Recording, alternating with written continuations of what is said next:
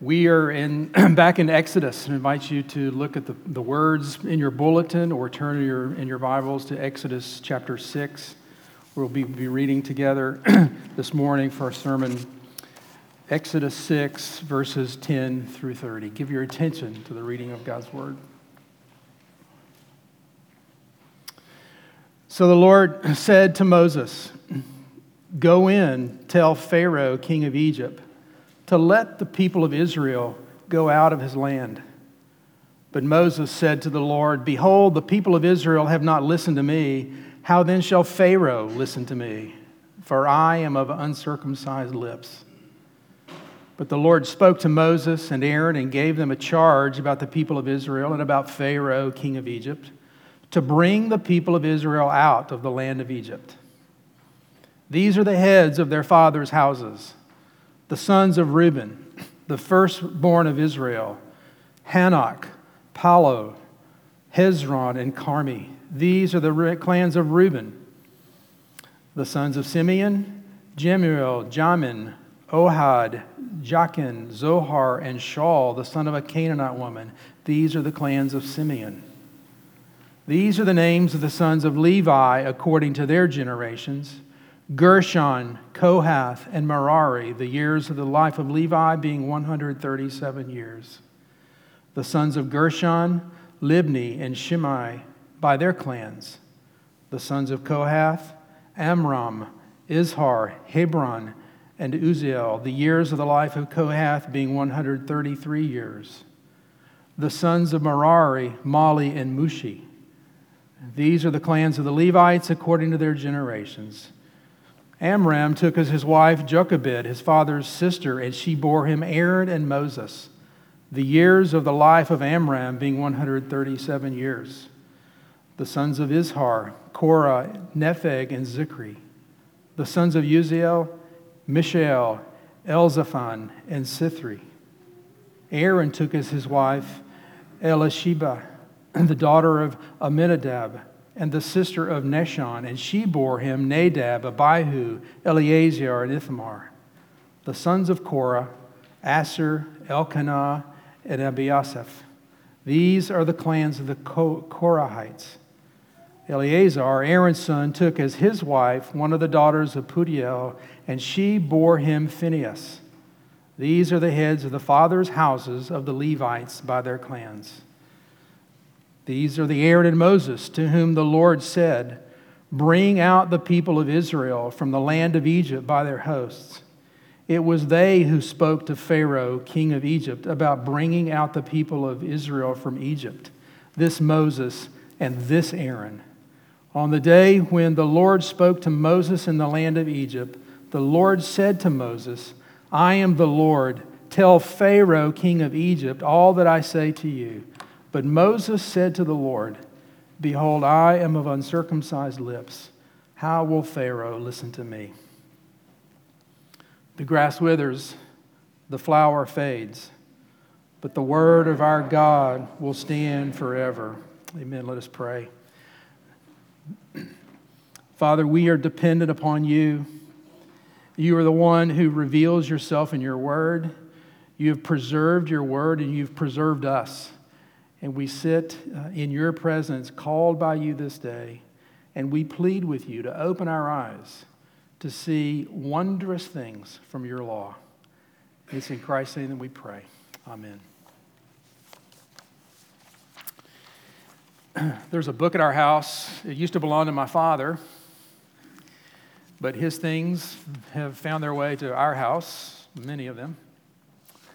And there's a book that if you were to open it up to the title page would find the words, "A Study in the Politics of Virginia and the Nation from 1790 to 1830.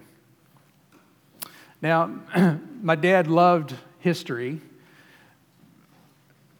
but that's not why he had the book.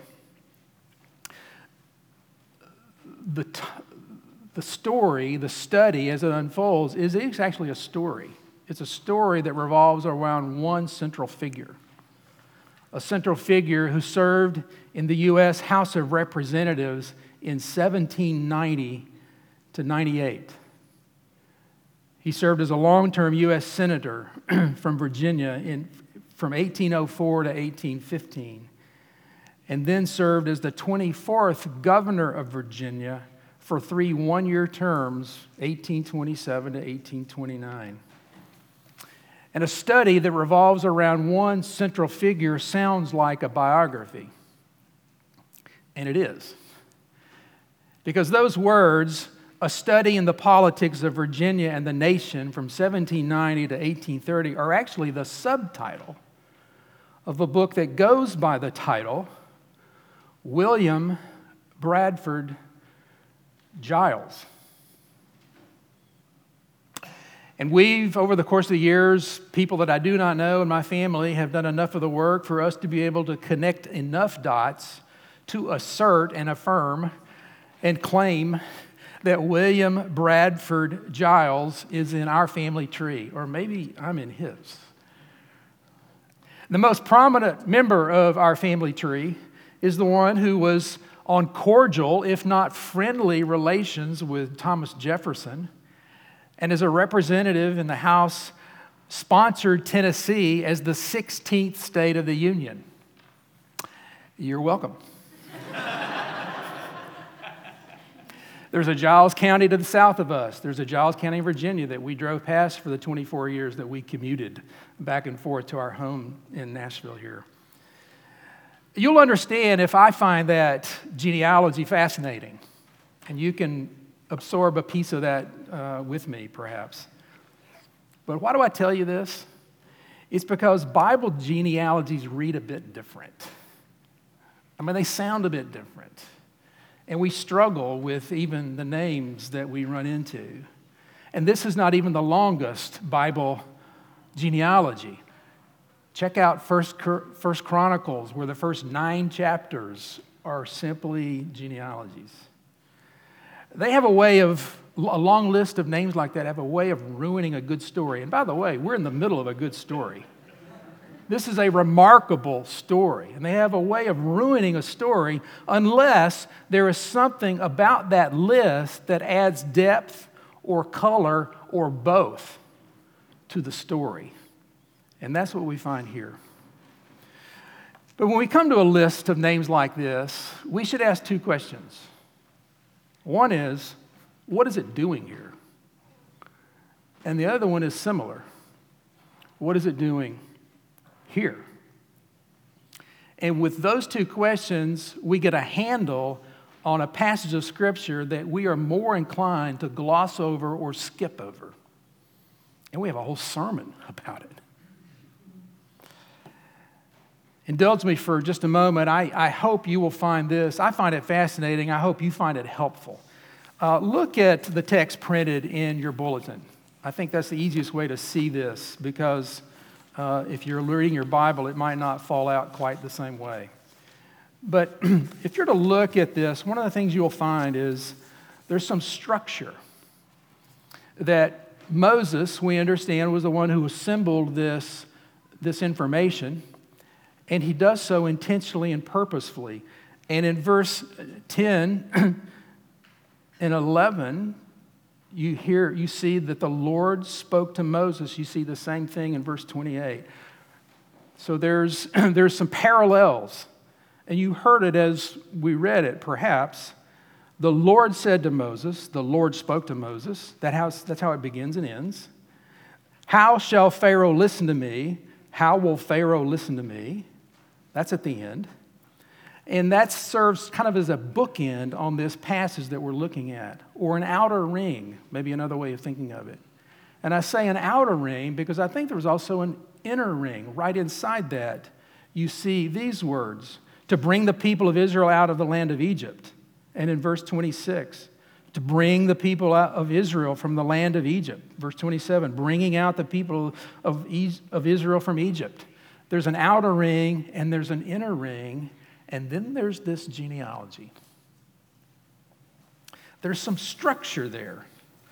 Moses is revisiting the question. That's how it begins and ends, this passage. He's revisiting the question he first uttered in the glow of the burning bush. This was a few weeks ago, where Moses heard this call from God and said, "Who am I that I should go to Pharaoh and bring the children of Israel out of Egypt?" That was chapter 3. And then in chapter 4, verse 10, he's complaining that he's not eloquent or powerful in speech. And here we are again, a passage that begins and ends with, "Are you sure it's me? I am of uncircumcised lips." That's another factor that he adds. It may be, people speculate that maybe with that strange language, uncircumcised lips, he's simply saying, not only am I physically unable to do this because I'm so slow of speech, I don't talk well, but I'm unclean. I'm personally unfit for the task. This is a big question for him. Who am I to bring these people out of this mess? Are you sure it's me? By the way, they do make it out of Egypt.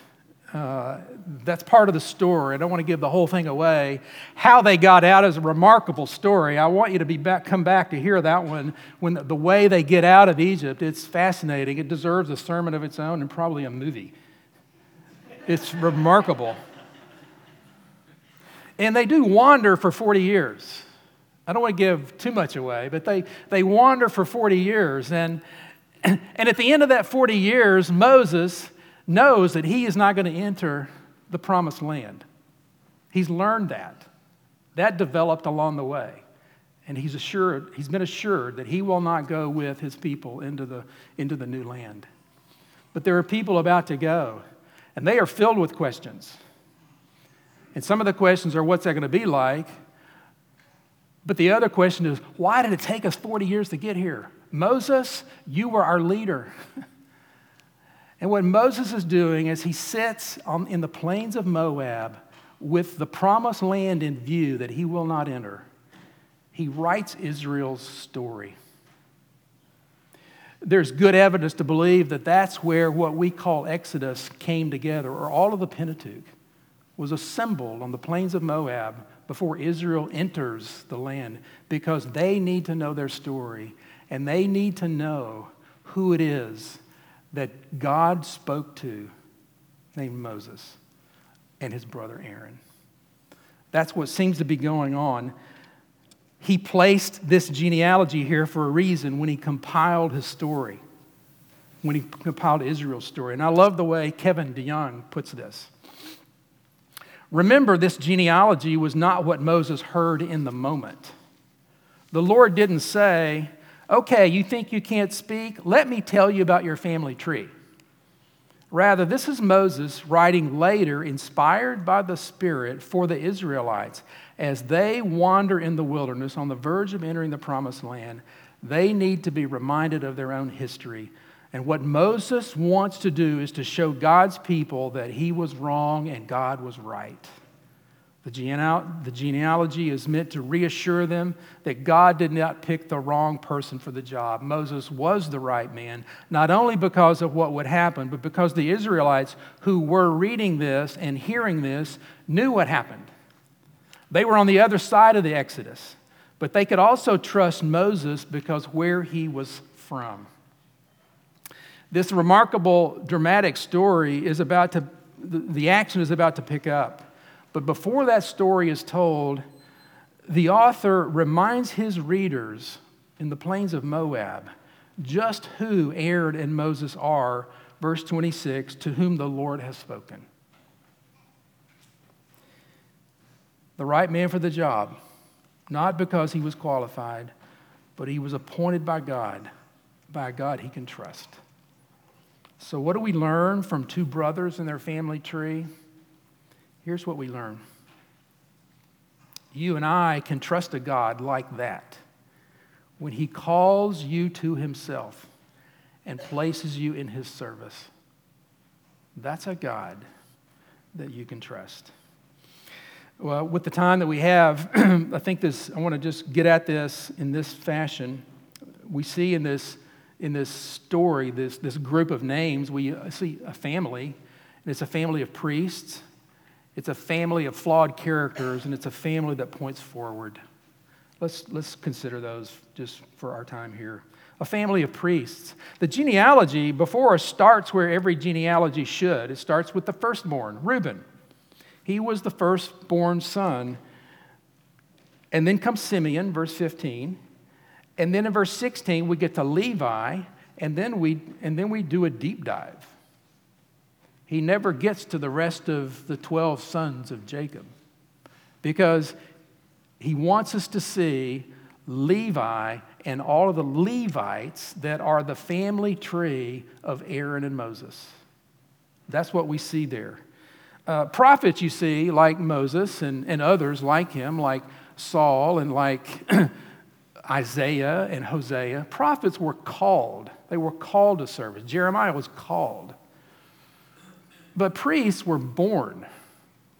They weren't called in that same sense. Their calling was in the fact that they were born into a Levitical family. That was their role. If you were a Levite, if you were born into that family, you knew that you were going to have a role in the service of the Levitical work that unfolds over time. Where did that start? Well, let's leap forward one more time let's go to Mount Sinai. Mount Sinai, that's where this happens, where Moses goes up to receive the Ten Commandments, and he comes down, and what does he find? The golden calf. And then in that episode, in that chaos, Moses cries out, "All who are on the Lord's side, come over here and join me." And the Levites were the ones that joined Moses. And then the Lord pronounces upon them right there at that place, "Today you have been ordained for the service of the Lord." From that day forward, the Levites, these names that we've just read, the Levites were the ones who had a particular role in the life of Israel. It was a role of great status and responsibility. To be a Levite was to have a job that others didn't have. And it was a crucial job. It was a vital job. It was a necessary job. You see, they were the ones who ordered and organized and provided for the worship of the living God. They were the ones who carried all of these elements of the tent of meeting. The tent of meeting where God would meet with his people, that tent went with them all the way for all 40 years. It went through the wilderness. And how did it go? It was the Levites. They carried it. They carried it. They assembled it. They broke it down. They packed it up and they carried it to the next site. It was the Levites who did that. And when Israel camped all on their journey, if you see in the scriptures how they describe where each tribe camped when they camped, it was the Levites that surrounded the tent. When the tent was up for worship, it was the Levites that encircled the tent. Their job was almost, you might think of it as the ones who protected the Lord's holiness. The Levites were the people who protected the Lord's holiness. They're the ones who handled and implemented and administered all the sacrifices. What's that about? It's the Lord's holiness. Our uncleanness in the Lord's holiness. The Levites had a great status and great responsibility. They were the ones who would intercede on behalf of the people. The high priest would be the one in particular who would intercede on behalf of the people. It was a family of priests. Those are the names that we read here. But it wasn't just a family of priests. It was a family of flawed characters. Some of those names may have jumped out at you. But that list of names, extensive as it is, as hard to pronounce as it is, carried the weight of a few names that were blemishes in the family tree. Let me mention a few. Well, it starts, before you get to the Levites, it starts with Reuben, who committed incest with his father's concubine. Well, that's not a good start. He lost his birthright as a result. Levi in unwarranted outrage against Shechem. He was denied his inheritance for the tribes. He was scattered among them instead. That turned out to be a blessing, but it started as a curse. Amram, verse 20, who was that? Well, we're told he took as his wife Jochebed, his father's sister. That's not so cool. He married his aunt. Eventually, that was going to end up in the law. And for Moses to include it here is to say, yeah, even before the law, we were breaking it. Nadab and Abihu, you remember them? They were struck dead by the Lord because in their priestly duties, they offered unauthorized fire. They chose some innovative, creative ways to worship. And God said no. Korah, a rebel. In number 16, you read about Korah's rebellion. He was not content with his God-given place in ministry. That's the family tree that Moses lays out. It's a family of priests, but it's a family of flawed characters. More than a few names you wouldn't want to bring up at the family reunion. But you see, it was never their morality. Never. It was never their morality that qualified them for office. None of them. Moses, you and your uncircumcised lips, I'm not looking for circumcised lips. I'm looking for you. I'll take care of the uncircumcised lip. I will take care of the brokenness in your own heart. I'll take care of the fact that you were a sinner by birth. Moses, your calling is a gift of grace. It's not based on rights or morality or privileges of birth. Moses, it's a gift of grace. I know you're not perfect. Just trust me and go. That seems to be what Moses is saying by including this family tree of flawed characters. It's not about morality. It's not about abilities. It's about stepping into the role that God has assigned and hearing his name call you and placing you into his service. Have you heard that? Has the Lord come somewhere along the way and said, you here, I've got a role for you in my kingdom, in my purposes. That gospel that propels us, where is it propelling you? Have you considered how imperfect you are and how sufficient your God is? Generations later, the Apostle Paul will boast in his weaknesses. He heard Jesus say to him, my grace is sufficient for you. And Moses is getting a foretaste of that here. And so are we. Do you know anything of his mercy? Is his mercy sweet to you? The mercy that is yours, the mercy that is full, the mercy that comes to you through Christ, who says, it's not circumcised lips and moral perfection I'm looking for. I'm looking for people that are dependent upon me and know that my grace is sufficient and my blood covers your deepest needs. It's a family of priests.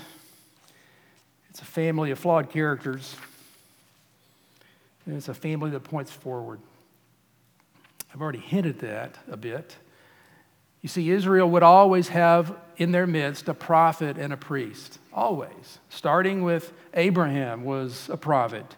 Enoch had a prophetic kind of role, but there's always someone prophetic, declaring the Lord's word and his will. That's what the prophets in the Old Testament are. Those who thus saith the Lord. They are his mouthpiece. They're referred to as my servants, the prophets. They have a role to play in this declaration of who I am and what I'm up to, says God. But it's one flawed prophet after another. It's one flawed priest. And it's Moses and Aaron, a flawed prophet, and his son Eleazar, after Aaron has died, a flawed prophet and a flawed priest on the brink of the promised land. But it was God who said to Moses, and Moses then to his people in Deuteronomy 18, "The Lord your God will raise up a prophet like me from among you. It is to him you shall listen."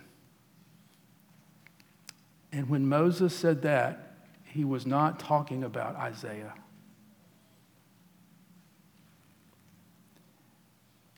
As the New Testament unfolds, we hear of one whose teaching is unlike any prophet.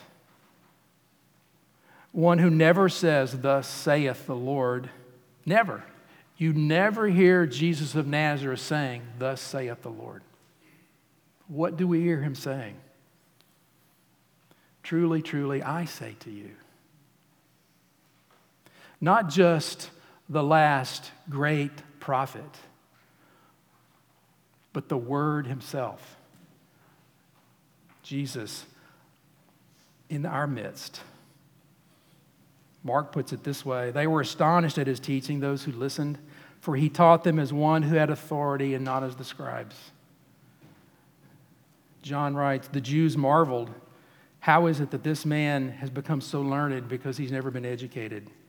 And Jesus answered that one. 'My teaching is not mine, but his who sent me.'"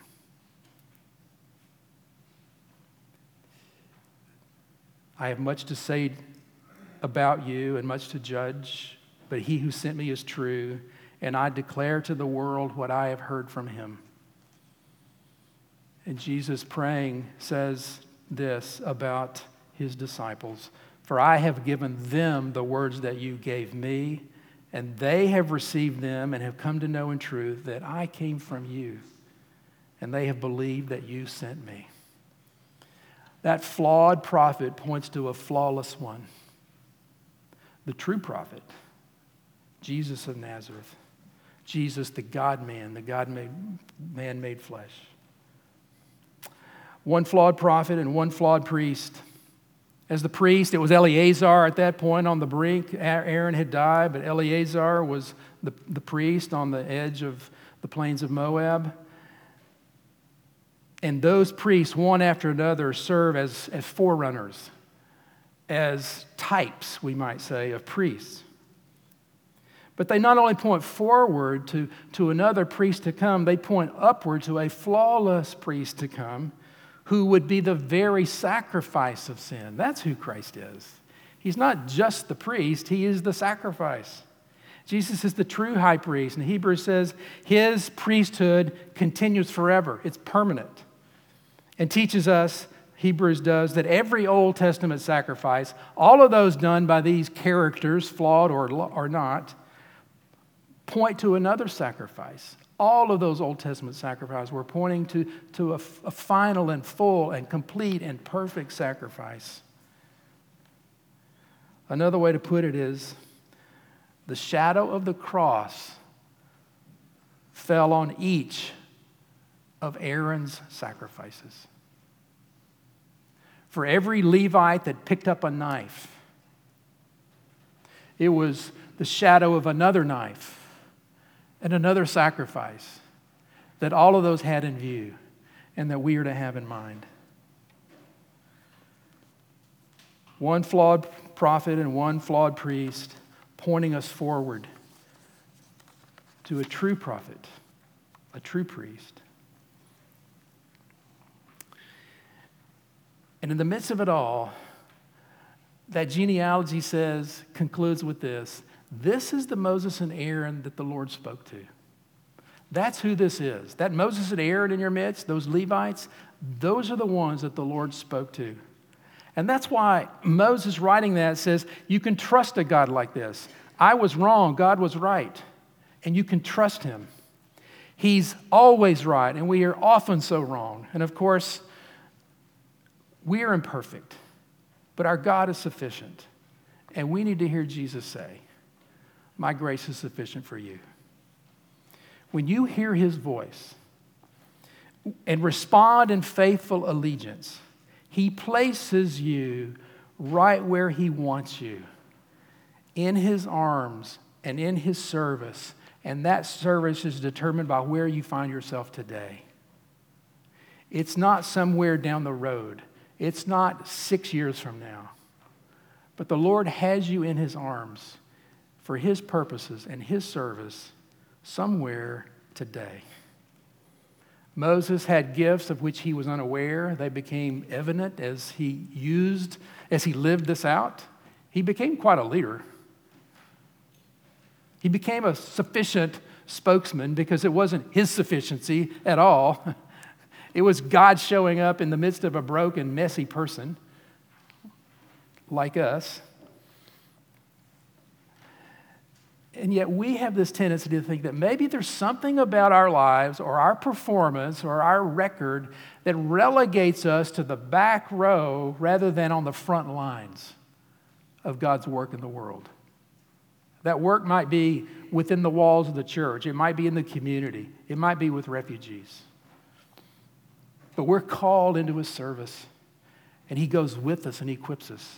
And he's not waiting for us to get better, because he's taken care of that. You're clothed in the righteousness of Christ. The work of the true priest, that sacrifice, that is what qualifies you. That's what sets you in place and in his arms.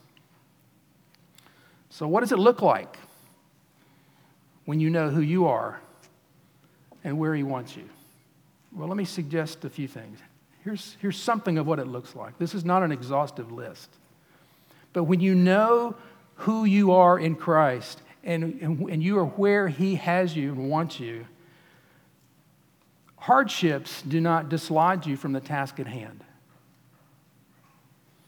Challenges become occasions for resolve. You learn to trust him in the midst of trials and difficulties.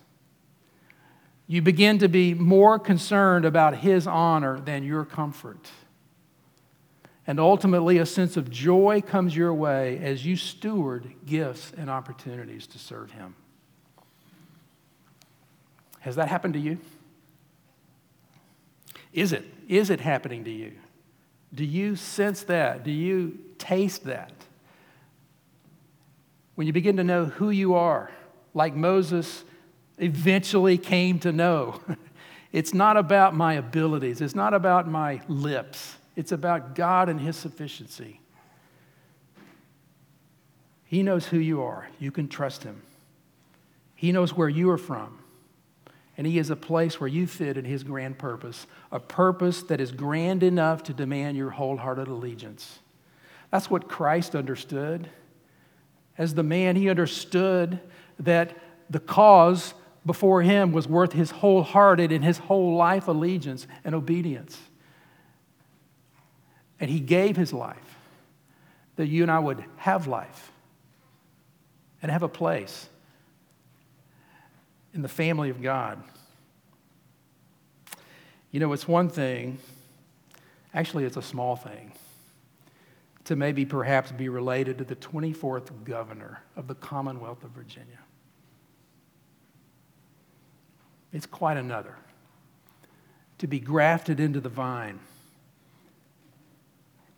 and to be made, as Peter calls it, into a royal priesthood, a holy nation, a people for his own possession, that you may proclaim the excellencies of him who called you, church, out of darkness and into his marvelous light. As a son or daughter of the living God, we take our place in his family not because we're qualified, because we're not, but we belong to one who is and who gives us that qualification. He who knew no sin was made sin that we might be the righteousness of God. That's the work of a true priest, whoever lives to intercede for you and me, for his purposes and his glory. Let's pray. Father, we want to embrace the reality that As followers of Christ, as sons and daughters of the living God, we have been made into a royal priesthood, a holy nation, a people for your possession. And we thank you for the window into that through the life of and the words of Moses, for the story of your work to redeem and to restore and to make new all things. Lord, use us for your glory, we pray. Wrapped in the righteousness of Christ, grafted into the vine, and made children of the promise, and counted as offspring. For it's in Christ's name we pray. Amen.